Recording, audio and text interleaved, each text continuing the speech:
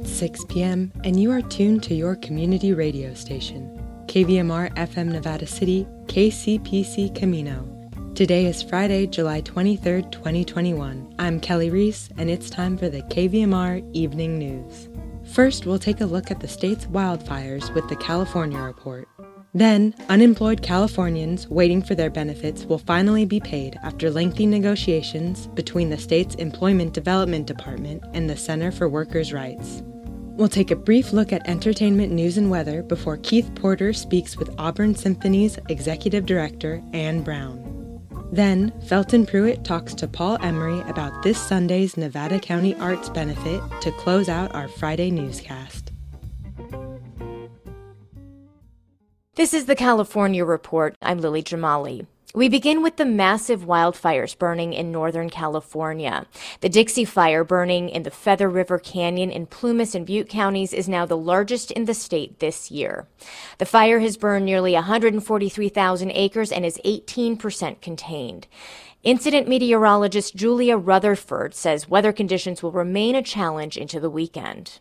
We're looking for a ridge of high pressure building in from the Great Basin. That's going to bring some significant warming over the next 2 days and continued drier conditions that are going to actually even be getting drier than they are right now. Dangerous fire conditions forced another round of evacuation orders yesterday in Plumas County. The fire is burning near the town of Paradise, site of the deadly 2018 Camp Fire. The utility PG&E filed an incident report this week saying its equipment may have started the Dixie Fire. Meanwhile, the Tamarack Fire burning in Alpine County south of Lake Tahoe has burned more than 50,000 acres and is just 4% contained. The Alpine County and El Dorado County Sheriff's offices will be providing escorts today to residents forced to evacuate so they can pick up emergency items they left behind.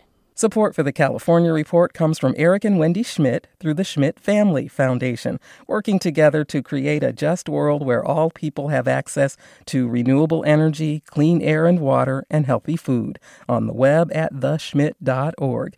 Paint Care, now with 800 drop-off sites in California, where households and businesses can recycle their leftover paint.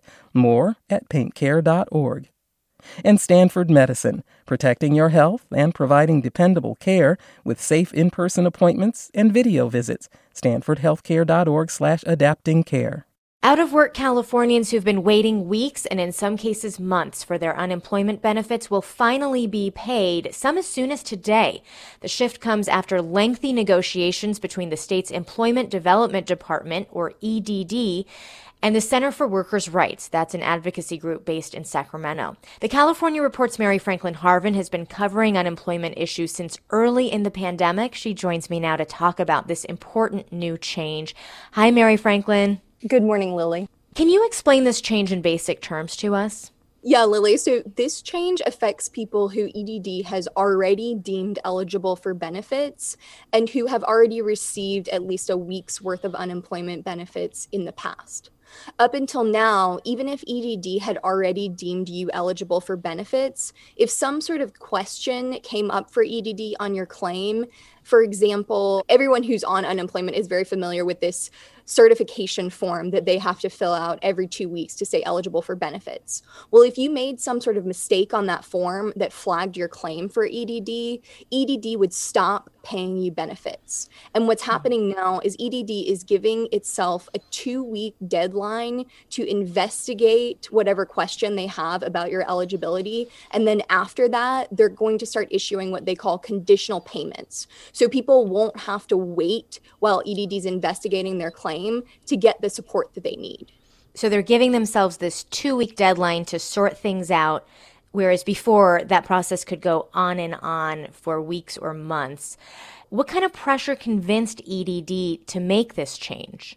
Well, EDD has gotten a lot of pressure from lawmakers and the state auditor and all sorts of officials throughout the pandemic. But for this particular change, it really was a culmination of lengthy negotiations with the advocacy group, the Center for Workers' Rights out of Sacramento. A legal complaint was filed, which culminated in an agreement from EDD to make this pivot. And there are a whole lot of people who are going to be affected by this change. You spoke with one of them yesterday. Tell us about him. I spoke with Abdul Adam. He lives in Hayward. He was a bus driver before he got laid off last March. He's been living with his children who have been helping to support him while he's been looking for work. And his claim got snagged this past March when it came up for its 1-year renewal mark. I call every day. Like one time I called by accident as an employer and they answered and I said, can you transfer me? They said no.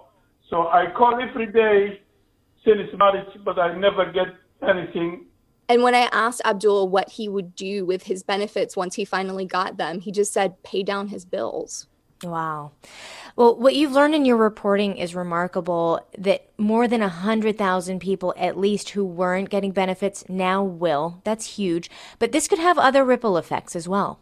That's right, because if EDD can decongest one part of its system, that helps the flow of lots of other processes. It's like an ecosystem. And, the person who helped me understand the interconnectedness really sharply was Daniela Urban. She's the executive director of that Center for Workers' Rights, that advocacy group behind this change. About a month or so ago, Daniela and I were talking about the hopeless place that people are in when their claims get flagged by EDD because it is so hard to get through. And she said something to me then that now feels really prescient. If they were able to simply pay benefits while they investigate whatever issue it was, then the number of calls each week to EDD would drastically reduce because people would be getting payments in the meantime. I wouldn't be so concerned about putting food in their mouth that they feel like they need to call EDD every hour to try to get it remedied. And Lily, the EDD call center data for the week of July 10th through July 17th shows around 250,000 calls answered by staff out of more than 3 million calls entering the call center. So there's a hope that this pivot will help to ease that incredible load for both EDD staff and for people who are carrying the burden of not getting their benefits. All right. Well, Mary Franklin Harvin, thank you for this reporting. We really appreciate it. Thank you, Lily. And that is the California Report for this Friday, July 23rd. We are a production of KQED Public Radio. Our engineers are Katie McMurrin, Danny Bringer, and Jim Bennett, with assistance from Seal Muller. Our producers are Mary Franklin Harvin and Keith Mizuguchi. Our senior editor is Angela Corral. Our director of news is Vinnie Tong. Our executive editor is Ethan Tobin-Lindsay, and our chief content officer is Holly Kernan. I'm Lily Jamali. Thank you for listening. Have a great weekend. A quick public health update. Nevada County Public Health reports 27 new confirmed COVID-19 cases today. And in entertainment news, the premiere performance of Sierra Stage's The Bridges of Madison County is tonight at the North Star House. Not to dangle tantalizing theater in front of you and rip it away, but all performances are currently sold out. However, hope remains. You can join the waitlist on the Sierra Stage's website, as there is discussion about making more tickets available when organizers have a better idea of audience turnout and accommodation. Looking for something to cheer you up after I depressed you with the sold-out theater performances? The Miners Foundry hosts Comedy Night beginning at 6 p.m. this evening. There will be 2 shows with local comedians performing at 6 and then later on at 8:30 in the Osborne Woods Hall. Comedy Night at the Miners Foundry is co-produced by Trevor Wade and Michaela King of The Bunker, a Nevada County stand-up comedy coalition dedicated to bringing laughter and joy while hunkering down together in joyless times. Jory Phillips of Whimsycore, a video and entertainment production company based in Nevada County, also co-produces the event. Trying to add a little poetry to your life? The North Columbia Schoolhouse Cultural Center has got you covered. Jackie Bellin, Liz Collins, and Kate Dwyer, with special literary guests Molly Fisk and Sarah Miller, will partake in an evening of poetry at the Schoolhouse Amphitheater tonight from 6:30 to sunset. Ever ask yourself what's up with Deer Creek? No? Well, even so, if you were ever curious about the waterway, join Sierra Streams Institute for a day of creek science and exploration on Saturday from 10 a.m. to noon. Investigate questions about the health of Deer Creek, how the drought might be impacting water quality, and the impact historic gold mining has had on the health of our ecosystem. Meet at Picnic Area B in Pioneer Park to learn what all the Institute has to share about the impact of droughts, floods, climate change, fire, and mining on our local waterways. The first annual Deer Creek Music Festival kicks off tomorrow with entertainment from 6 to 10 p.m. at Pioneer Park. The lineup features performances by Petty Love, Kyle Ledson and Friends, Tim High and the Mighty, and Patrick Donahoe. Gates open at 5 p.m. and food and libations will be plentiful. If you're still hankering for music by the time light fades in Pioneer Park, head over to the Crazy Horse Saloon and Grill for the official Deer Creek Music Festival after party. Boca de Rio will play Afro-Brazilian rhythms till the hours of the early morn from 10 to 1 a.m. Along with their South American roots, they also draw from San Francisco's well of funky psychedelic samba. The Center for the Arts presents Tommy Emmanuel tomorrow at 7 p.m. Renowned guitarist Tommy Emmanuel is hailed by many as a master of acoustic guitar. The performance is part of their summer concert series. The Auburn Symphony invites you to a free welcome back event at the Auburn State Theater this Saturday. Live musicians will play from 2 to 3 until the screening of the documentary Auburn Symphony Scaling the Heights. The film highlights the symphony's growth under conductor Peter Jaffe. The pandemic has been devastating for many, not least of which are local arts. This Sunday you can help support the Nevada County Artist Relief Fund by attending Masquerade, a free benefit concert at the Center for the Arts. The celebration of the arts is produced by KVMR's very own Paul Emery. Local bands Achilles Wheel, Earls of Newtown, and Sugar Mountain are all slated to perform. There will be a no-host bar, general seating, and plenty of space for dancing the night away. The Nevada County Arts Council presents the benefit concert in partnership with arts organizations across the county who support investing in our local professional artists. Doors open at 5 p.m.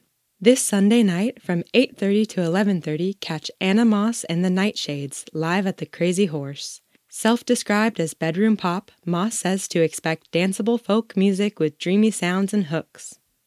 And now for regional weather. In Grass Valley and Nevada City, tonight, clear skies with a low around 68. Tomorrow, sunny and hot with a high near 97. In Truckee and Lake Tahoe, tonight, clear skies with a low around 52. Tomorrow, widespread haze and widespread smoke, sunny, a high near 90. The National Weather Service reports hazardous weather conditions as smoke predominantly from the Tamarack, Dixie, and Bootleg wildfires continues to bring hazy skies along with poor air quality to the region. And for those of you in Sacramento and Woodland, tonight, clear skies with a low around 62. Tomorrow, sunny and hot with a high near 101.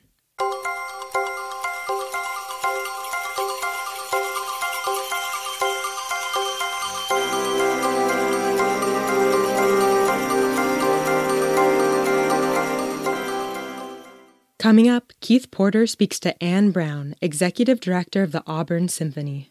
This year marks the 34th season for the only community orchestra in Placer County. Keith and Anne discuss this Sunday's kickoff event and the symphony's search for a new music director. I'm Keith Porter for KVMR News, and I'm talking today with Anne Brown, and Anne is the Executive Director of Auburn Symphony. So, Anne, welcome to KVMR, and you've got some exciting things coming up for Auburn Symphony, right? Yes, thank you, Keith. I really appreciate the opportunity to chat with you today. We are so excited that we're getting a season back together after having a whole year of no concerts at all. We're very, very eager to get back in the concert hall. So how long has Auburn Symphony been? Well, we've completed 33 seasons, so we're looking forward to heading into our 34th season. So, yes, we have been here for a long time, and, you know, we're the only community orchestra, all volunteer, of course, in Placer County. So that's an exciting thing for us, and we perform here at Placer High School in Auburn and have done so throughout our tenure. Well, I know we've had a chance to play some recorded performances of Auburn Symphony on the Classics Declassified show on KVMR, which is always fun to have local sound, and it's an amazingly competent orchestra for an all-volunteer group. It really is. We have musicians coming from all over this area.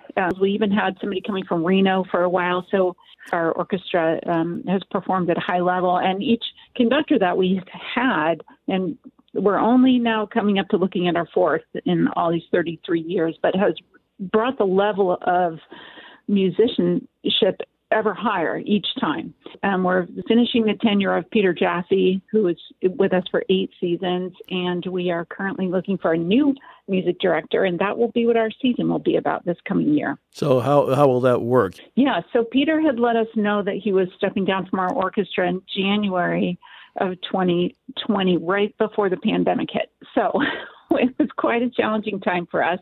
We had our last concert on March 7th and 8th. So then we had to conduct interviews all over Zoom. We're very thankful. We're very tired of Zoom, but we're very thankful for it at the same time. Indeed. And we had over 50 candidates from around the world for our position, for our little community orchestra, which is pretty amazing. We came up with 3 finalists. They're all 3 still with us, and each will do a concert in the coming year. That is really our main focus for this year, is inviting these 3 gentlemen to our community, and they will do rehearsals, a full set of rehearsals with our musicians, which is key to seeing how the relationship will work. And then each will do 1 concert with us, and they're each bringing a guest artist as well.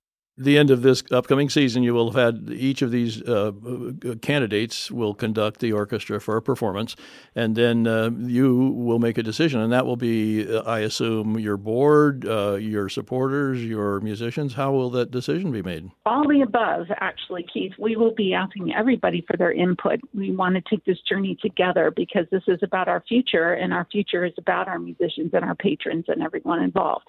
So we want to make sure everyone has the opportunity to weigh in.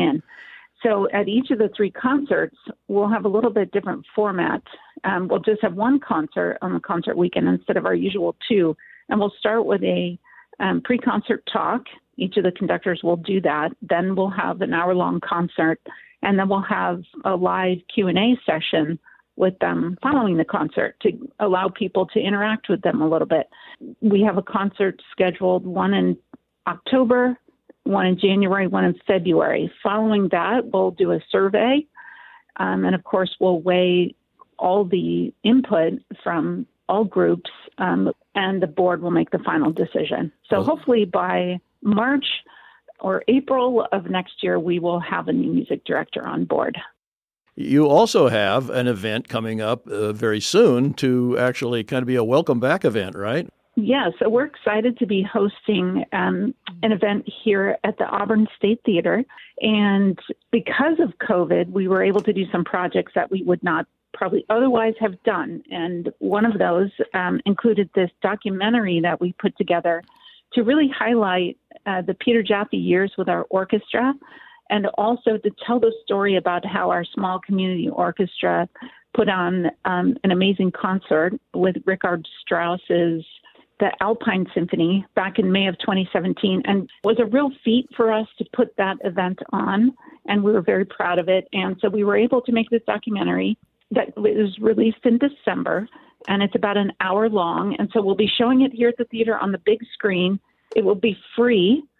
So it's our gift to the community. We do ask you to reserve a seat just so we know how many people are coming. But it's, a welcome back party. And we'll have a couple musicians playing out here in the foyer starting at 2:00. And the film will be at 3:00. And it will be on Sunday, July 25th. So Sunday, July 25th, 3:00 at the State Theater in Auburn will be Auburn Symphony's Welcome Back Party. Well, you'll be screening a documentary about Auburn Symphony during the Peter Jaffe years, including the performance of the Alpine Symphony, which was a major, major undertaking for you. People want to sign up now to attend the free performance on July 25th or get other information about Auburn Symphony. Yes, so it's auburnsymphony.com, and the only restriction we have is that if you are not vaccinated, we would ask that you wear a mask when you're here, and we look forward to having folks come and join us. All right. Well, Ann Brown, Executive Director of the Auburn Symphony, thank you very much for keeping things alive during the pandemic and being ready to come back full force with a wonderful season this year. So thank you, Ann, very much for joining us today. Thank you, Keith. I appreciate it. Up next, Felton Pruitt talks to Paul Emery about this Sunday's masquerade benefit for the Nevada County Arts Relief Fund. Emery recruited the lineup of local bands set to perform at the pandemic relief event. We're talking with Paul Emery, and we're going to find out about the masquerade benefit going on Sunday night at the Center for the Arts. It's a relief benefit for the Nevada County Arts organization, and it's going to feature Achilles Wheel, the Earls of Newtown, and Sugar Mountain. So thanks for joining us, Paul. Yeah, thanks for calling, Felton. This is an interesting organization. Why don't you tell us more about the Nevada County Arts Relief Fund? Well, that's been a relief fund that's been ongoing for really the entire length of the COVID situation. And it's run by the Nevada County Arts Council, which is, of course, a nonprofit. And they collect money from people and from sources and from events, and they put it into a fund, and then they divide it up and distribute it to eligible groups and individuals who need some assistance in this time that has been rather brutal, especially for the performing arts, as you and I both know. So, yeah, and they are the recipients of the fund. This is the event is underwritten and supported by the Eagle Family Foundation, who are putting up their resources to make it happen. Center for the Arts is donating the use of their space on the Sunday night, and I'm helping out. I help get the music together for the show. It's going to be no cover charge, but donations will be, of course, solicited, shall we say, to help support the arts organization.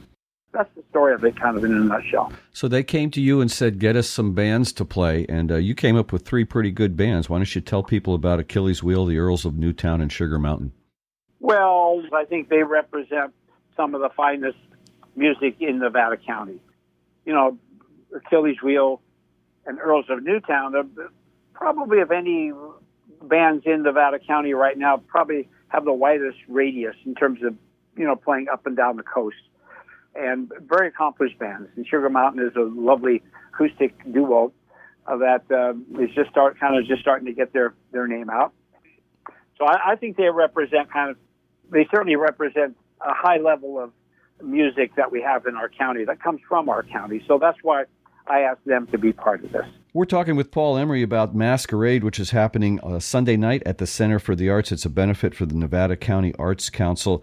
And Paul, I wanted to know more about the band Sugar Mountain, who is opening up the show. Yeah, they're an acoustic duo with 2 musicians from here in Nevada County that have been playing for quite some time, Cassidy Joy and Karen Warner. They, do original songs, and they're a great representative of acoustic music in Nevada County. I think, there's lots of good players up here, and we just thought they would be a good opener for the show. And then you're going to rock it with the Earls of Newtown. My goodness, what a full band, and they got such an incredible sound. Yeah, and of course, this is going to be at the Center for the Arts, which is back up and running in their brand new venue. And I think this is going to be kind of maybe the first, maybe I'm not exactly accurate, but pretty much the first dance concert, dance show that they've had there with local bands.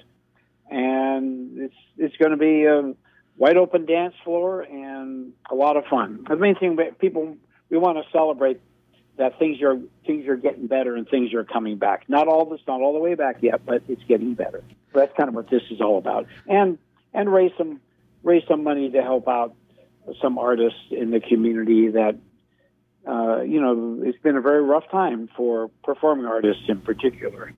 Well, that's just great. We thank you for putting the effort in there, and we always encourage people to support the Nevada County Arts Council because it's a wonderful organization.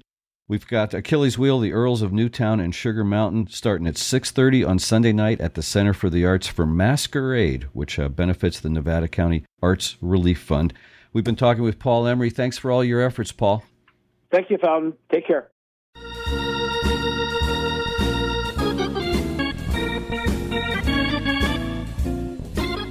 That's our newscast for tonight. You can listen to an extended version of Felton's interview with Paul Emery on our webpage, kvmr.org, or wherever you get your podcasts. We get support from 4 Paws Animal Clinic, providing medical, dental, surgical services, alternative therapies, and cat boarding for cherished companions on Searles Avenue, Nevada City. Dr. Susan Murphy and staff proudly support KVMR. FOUR, PAWS, AC.com, and Heartwood Eatery, organic cafe on Commercial Street, Nevada City, offering a seasonal menu of organic salads, grain bowls, toasts, nourishing tonics, featuring local farmers and producers. Heartwood Eatery is open 10 to 4, closed Mondays. Stick around. At 6:30, the California Report magazine provides updates to their 2020 story of Fresno priest Jesus Antonio Castaneda Serna. For nearly a decade, the charismatic priest garnered a following of hundreds from Fresno's Latino community.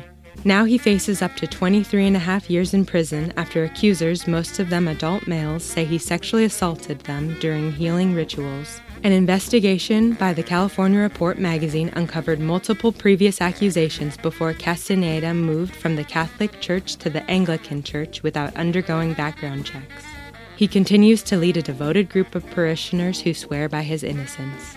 Then at 7, we have Democracy Now! With host Amy Goodman. Thanks for listening. I'm Kelly Reese signing off. Have a great weekend.